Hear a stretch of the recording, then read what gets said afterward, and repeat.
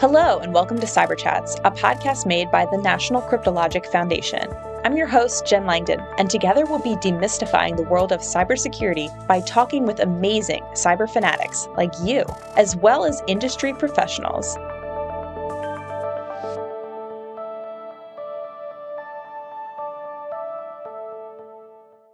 Our conversations in this episode illuminate the connectivity of our devices and how it's easy for people to find and access information about you. There's just no hiding in a digital world. You'll hear from intelligence expert Eliot, who goes in depth about how open source technologies, one of them being social media, are used to gather information. But first, we talk with college student Charissa, who shares a real-life story about how she witnessed firsthand the consequences that sharing on social media had on one of her peers. But our episode doesn't end with this chat. We have a way where you can test your ability to gather intelligence, the same way Eliot does. This week's episode challenge will help you see for yourself just how easily you can find someone, starting with a simple picture. Participate on our website, cryptologicfoundation.org/podcast. This challenge won't be around for long, so be sure to try it out and then tune in next week for the solution. Hi everyone, my name is Charissa. I'm currently a junior at UC Berkeley studying legal studies and computer science. And I'd say that cybersecurity, I did a lot of cybersecurity related things in high school, which made me sort of realize, I want to do comp sci in college. But I also do have a passion for law and going into law school. So I decided to pick up legal studies as my double major. So you're doing all this coaching and you're basically helping create a nonprofit while attending college. And you're pursuing courses about computers and law. So what is it about cybersecurity that's just driving you to be this passionate? Is there one thing in particular you can pinpoint? I think what I realized is that every single time I would learn something new about cybersecurity, I would just get so excited because it just reinforces the idea about how important and how fun it is to work with different people and how powerful it is to just learn about technology, especially since technology is advancing so quickly, right? And so I'm always just so shocked how there's always so many new things going on, right? With our world, especially just since we're evolving so quickly, right? And so I think taking these different computer science classes, these legal courses, I sort of know what exactly I want to do in life. And it's not a cybersecurity specialist. It's not like an actual cybersecurity role, but I do want to pursue being a lawyer in the cybersecurity world. And so I sort of want to do both. And so I definitely know that I want to practice law regarding or specializing in cybersecurity laws and public policy. So I think it was only because of cybersecurity I was able to know my passion and what exactly I want to do in life. And also, just another thing is that I think cybersecurity, just the idea of it and just learning always reminds me how, regardless of what background you have in technology, even if you have none, it's definitely fine because whatever effort that you put in, you can honestly do anything. I just think about my freshman year and I'm just wow, I genuinely did not know anything. Yeah, you came so far.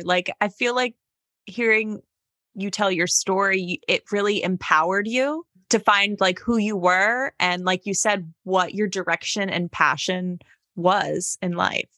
So a lot of this information that we've talked about, your nonprofit work, obviously Cyber Patriot, K-12 Cyber Talk, all of this is information I was able to find out from you, not just because I know you, but it's on your social media, free, open to find. So it's kind of what we call open source information. Have you always been mindful of the information that you put out there? I mean, you mentioned that you had only learned about cybersecurity as a freshman. Were those things at the front of your mind when you were beginning to learn about them? Right. And so I think it's actually really cool because I took a human rights class using OSINT, open source information investigation methods. So we would like have to utilize open source information to solve human rights cases like at Berkeley. And like it's so cool that you're talking about like open source information because it just like felt such like it was just very recent when I took that class. And obviously I think it's very important to be mindful about the information being shared on social media because like you can honestly find anything, right? It's also important to know that I guess just like being aware about the future impact because whatever anyone posts on social media can have a long lasting impact on the future, right? I think things with like K-12 cyber talk and cyber youth tech, I want to spread it out to social media as much as I can just so people can sort of know more about K-12 Cyber Talk and Cyber Youth Tech, and they can actually use these resources. But I definitely think like my own personal information, like I definitely don't want to be posting my social security number or my credit card information, right? And so another thing I kept in mind is that I enjoy creating content in general, right? And so I don't know if this is a really well-known fact, but I really enjoy creating food content. So I would go to a different restaurant and like sort of like record things and make a food review.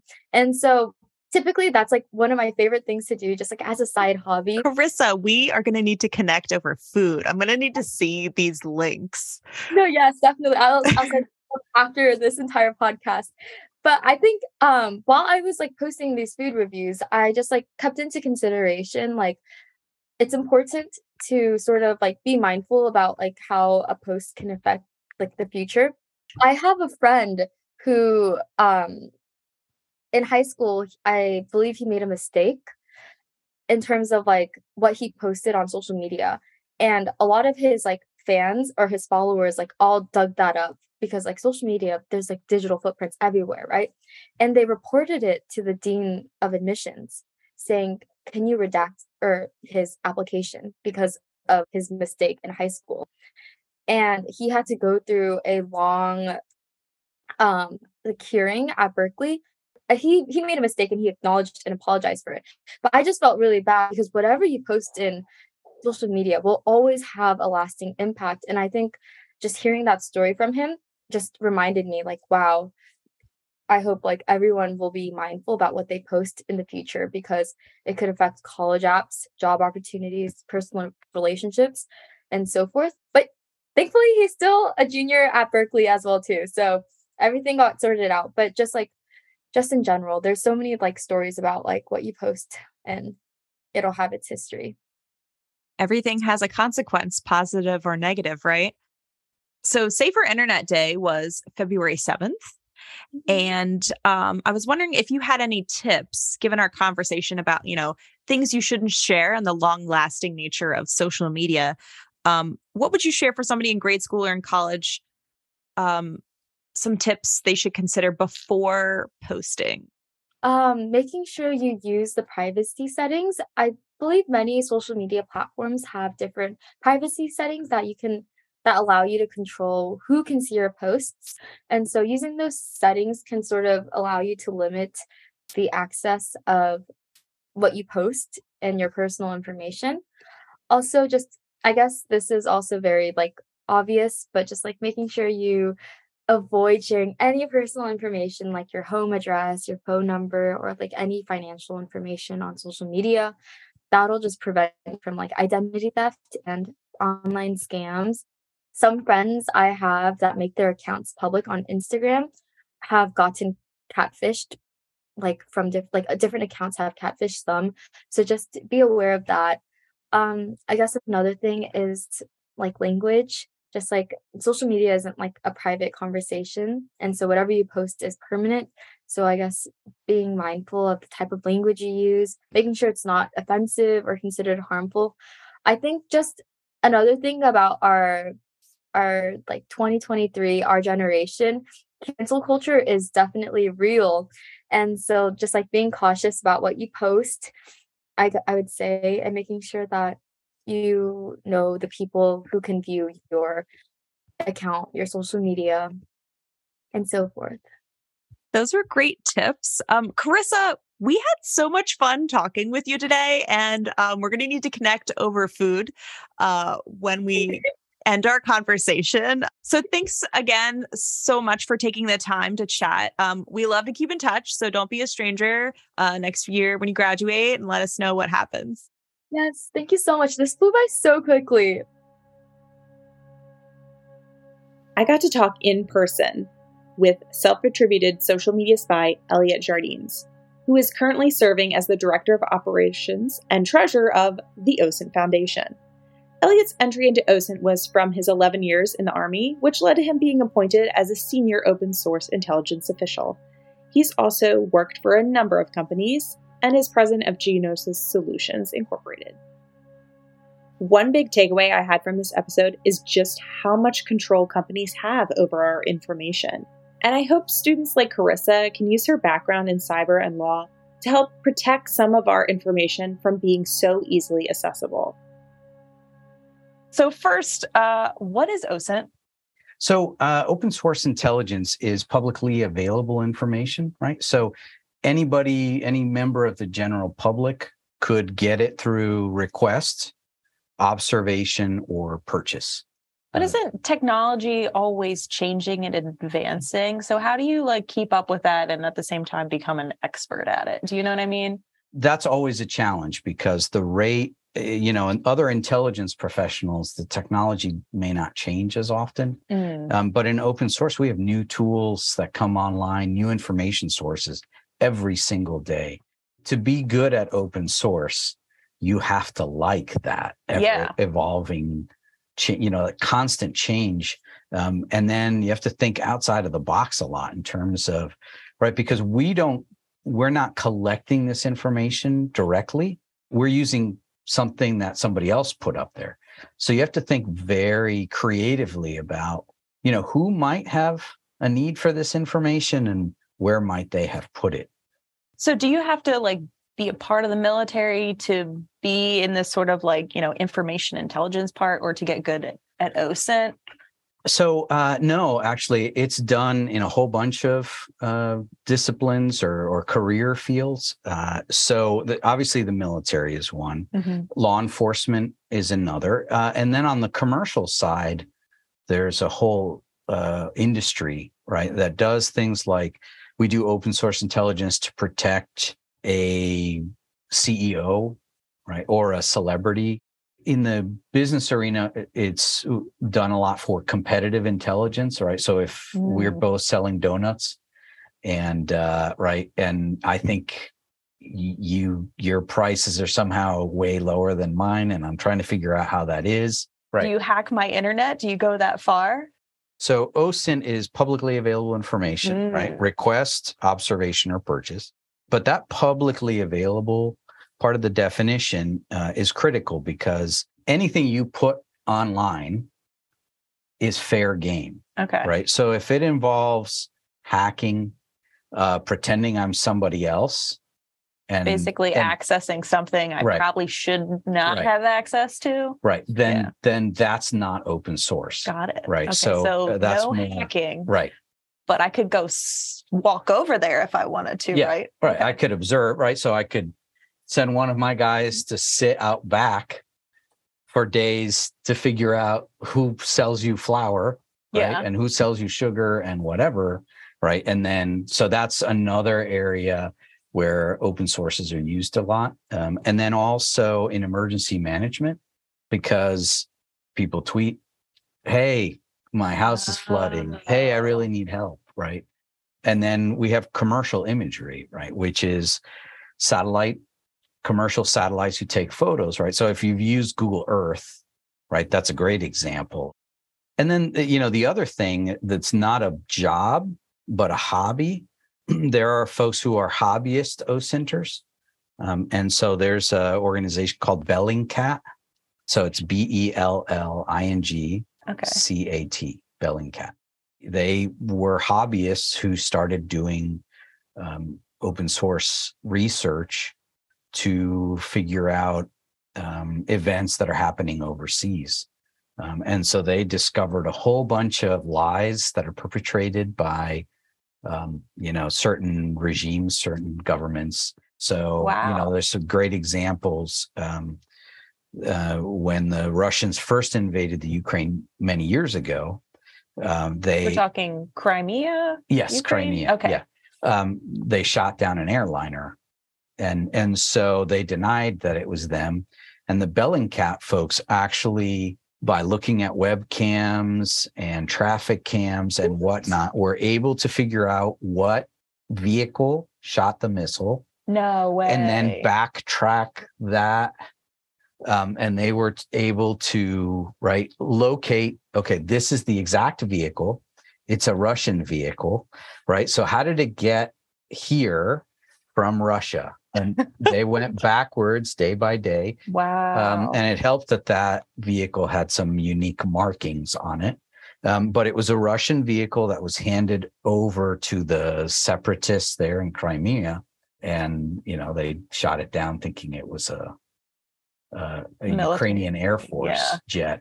And they denied it, but it was irrefutable evidence. Wow. And then, in Syria, the regime used chemical weapons against its citizens. And so I believe they were able to do some research along that. So a lot of these kind of world events where you have regimes who are lying about killing people or arresting disinformation, misinformation. So this is a great tool to use to dispel a lot of that. Exactly. So our episode today is focused on discussing social media and its involvement in OSINT. We've kind of touched on it a little bit, but it's also about, ubiquitous connectivity, which is basically how all of our devices are constantly connected, and they're connected in various ways. And they're connected in a way that allows social media to access our data. What kind of data are we sharing? Maybe it's inadvertent. Maybe I don't mean to share it. So can you give some insight on that? Yeah. So when we get a TikTok account, a Instagram is popular. You sign, you agree with a privacy policy, essentially. And one of the major revenue streams for these companies is selling information about you. Right. Yeah. Right. And so everything that you're doing is building a profile. And so there are a few things, we ought to be careful with what's in the background. Yeah. The career field in the government is OSO, an open source officer. Okay. So our bread and butter, is what else is in the picture, because that might tell me where you're located, right? Like the pictures you share on your social. Yeah. And so if you're in your room and you think you're anonymous posting something, but in the background are all your certificates or your trophies for this, that, or the other thing, we can. This is my school that gave me this award, or I got this from a club that's local. And so then we can zoom in, and we can use software to help, if it's too fuzzy to read, we can improve that a bit. So that's one thing, And then when you take a picture with a smartphone, it now adds geotags, the coordinates of that precise location. And so you have to be careful in your settings that you don't have that location turned on, So a good example is there's a Russian tourist, and he was posing on the beach. Well, behind him were Russian anti-aircraft battery, of the whole system. And so he had that location geotagged, And whether this is true or not, I don't know. I haven't seen the information. I haven't talked to the Ukrainians, but it has been widely reported in the media that the tourist took that picture and then that site was bombed. By the Ukrainians to take out that piece of equipment. So you have to be very careful, if you're doing any kind of interactions on social media, Instagram and whatnot, that you ensure that geolocation is turned off. But even then, and I'll continue using this example with Russian soldiers using their phones, because it is widely known that has been a problem for them. So can you explain a little bit like how that's happening? Because even if you're a soldier and you take a picture and, it's devastated behind you, or, there's a just plain building, how can they still like find your information, other than like the exact coordinates? What if they, take those off? Is there still another way? Yeah. So, if you're taking pictures of, right, and you turn that off, and there are landmarks that are visible, right, then you can, Google, for example, has I forgot what it's called, but you can go in and compare. You can upload a photo and Google say, Images. Thank you, and show. We have automated tools, and so I don't use that too often. But right, and so it will show you like similar images, right, photos, and so then right, that mountain side or that particular building or that monument has has something unique, and so the other thing is you start doing detailed analysis. There's a group of hobbyists who were trying to track somebody, and this person took a picture of where he was, and he was wanted, and they figured out it was Canada just based on what was around. And so, they had an idea it was in Canada, and then, okay, well, we know he's in Canada. Where in Canada? Well, they looked, and there was a street light, and that street light was only used in one place in Canada. What? And they researched it and figured out that it was, let's say it's Montreal, and Montreal has these street lights that aren't common anywhere else in Canada, that they have their own street lights. And so they figured that out. So that's one way to kind of narrow it down a lot. And then they had a bunch of volunteers. And so they literally, with that photograph, they went to Google Earth, the street view, and started virtually walking down every single street. And boom, because they had a whole bunch of people doing it. Oh, cool. Right. And then, the other way that people get found is something called ad tech, which is advertising technology. It's what it's short for. And what happens is we all have cell phones, and that cell phone has a unique subscriber ID.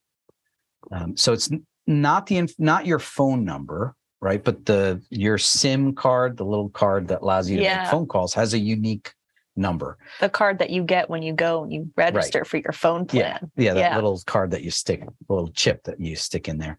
And so that early on was used for advertising, right? So I use Waze, right, to get from point A to point B. That's how I got here. Okay. Right. And if I stopped at a stoplight, it will show me ads for restaurants or whatever that are right there. Right. And there might be a discount.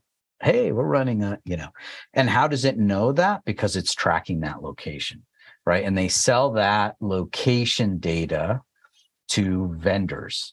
When you download an app, any kind of app, you want to go in and turn off in your settings the permissions for that app to have.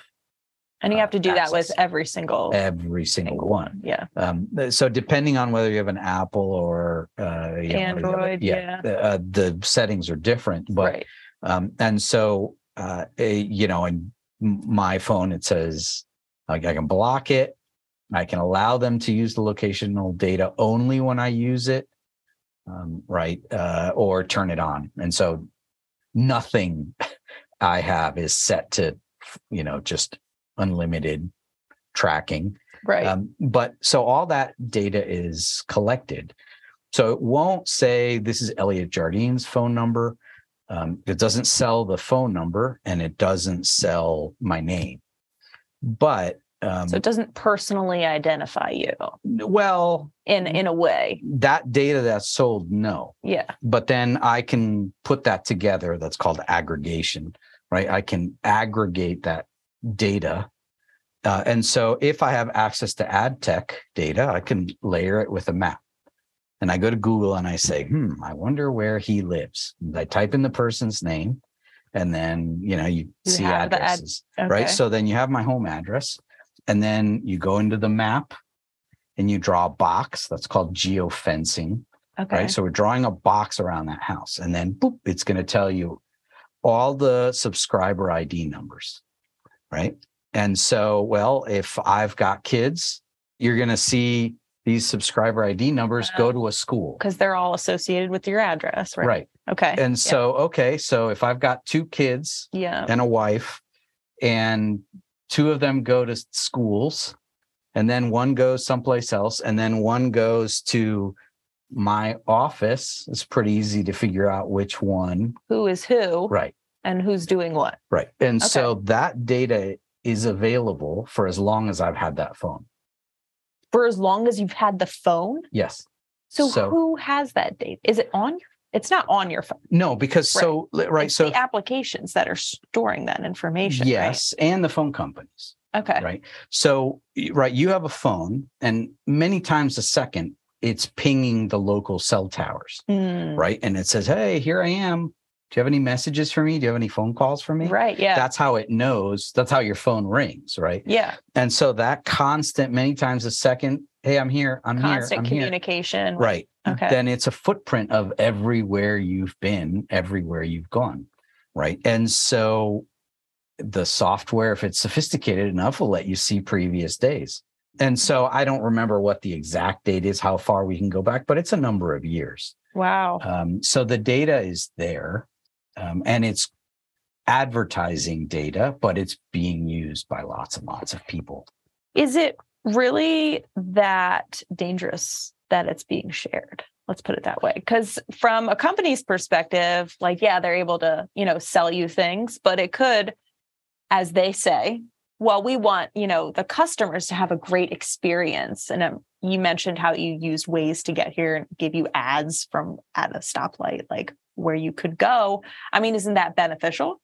Yeah. And so, this kind of geolocational data, right? Yeah. Being able to fix someone's location on the earth can be super helpful, right? But we've got to be careful in how we use that and understand, right, who uses this information and what are they using it for?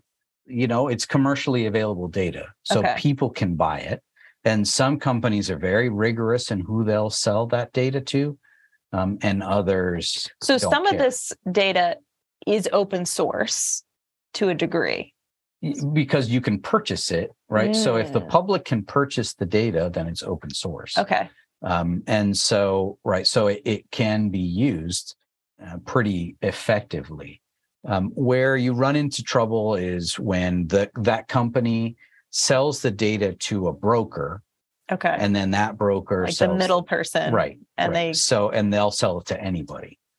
Right. And so now you gave Instagram the permission to use your data because right. We signed the privacy policy. Right. But you don't know that they turn around and sell it to 25 other companies. Exactly. One of my favorite OSINT tools is Google. Mm-hmm. Google just knows so much. And it sometimes knows what you don't know, and it knows what way more than you want to know. We talked earlier about Google Images. So I was playing with that before we talked today. And it's a tool that it can also let you find websites for any picture that you enter, right? Mm-hmm. Like the original website, right, among other things. From a privacy standpoint, how do we look at these sort of open source tools? Yeah. And so, a long-held or a long-established legal principle is if you're out in public, you have no expectation of privacy, right? So if you're out on the street, then that's open and fair game. You can take pictures, you can take video. A lot of times there are people who will video and somebody will walk by and say, you're not allowed to use my footage, delete that. Yeah. And no, that's not how this works. All right. If I'm on private property, that's a different story. But if I'm on the sidewalk filming, runners going by in the street or whatever. Right. And so, careful what you post and then who you tag in those posts. Right. And this goes not only for kids, but for parents, right? We're all very proud of everything our kids do. But because once it's out on the internet, it could be there forever, right? Chances are. And so, as young people, we all did stupid things, right? But I grew up in the previous millennia, and that stuff wasn't around, right? So there are no videos of it's not documented on the web, because there was no web. Because it was, right? Because there wasn't. But that's a whole different reality today. And so my concern is more in putting all this information together, and right? And so the less information you put out there, the better you are. A few years ago, Facebook was they'd have these cute little, what kind of personality are you? And then what kind of this or that? But I think some people still do that stuff. Yeah. And so they'll ask some pretty interesting questions in there. What was your first animal as a kid? Yes, right. And then and so a lot of those are actually password recovery prompt kind of questions. For sure. Right. And so, so a lot of times you're giving away data that, it's kind of like when you drive by and you'll see a minivan, right? And it's got Bob, Susie, Johnny, and then kids, right? Yeah. So you see the parents and they have their names. Their little pictures. Right. And then on the back. And then the little pictures and the names of each kid and then the name of the cat or the dog or whatever. Like, why would you do that? Yeah, that's so detailed.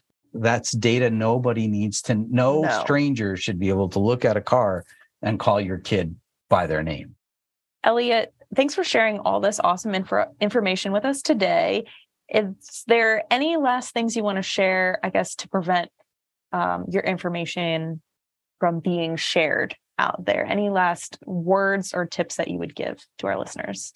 So again, check your settings, right? So they don't need your geolocational data to function many times. Be careful what you post. Think about what you post before you put it on there. And then just in general, keep in mind that anything that you post could be available for the rest of your life. If we posted a bunch of stuff that you did when you were 7 to the internet, you probably at 14 wouldn't think that's something amusing at all. And then, parents as well. So I'd encourage kids, have a conversation, right? Mom, I don't want you to put my stuff up there. Yeah. Right. Because, and that's a valid reason. It's a valid request. Right. Thanks again so much. Sure. Those were awesome tips that you shared and great information in general. Stay tuned, everyone, for a video of Eliot and I, and we are going to show you how to hack this week's episode challenge. So come back and join us. That's our show. Thanks so much for being a part of our community. We can't wait to see how you do with this week's episode challenge. Go to the Cyberchats podcast page on our website at www.cryptologicfoundation.org to find this week's challenge, submit a question, and join our focus group to help improve the podcast. You can watch more of this podcast on YouTube. Be sure to like and subscribe to hear more, and check out the show notes for more details and links. This podcast is made possible by the Chilton Foundation.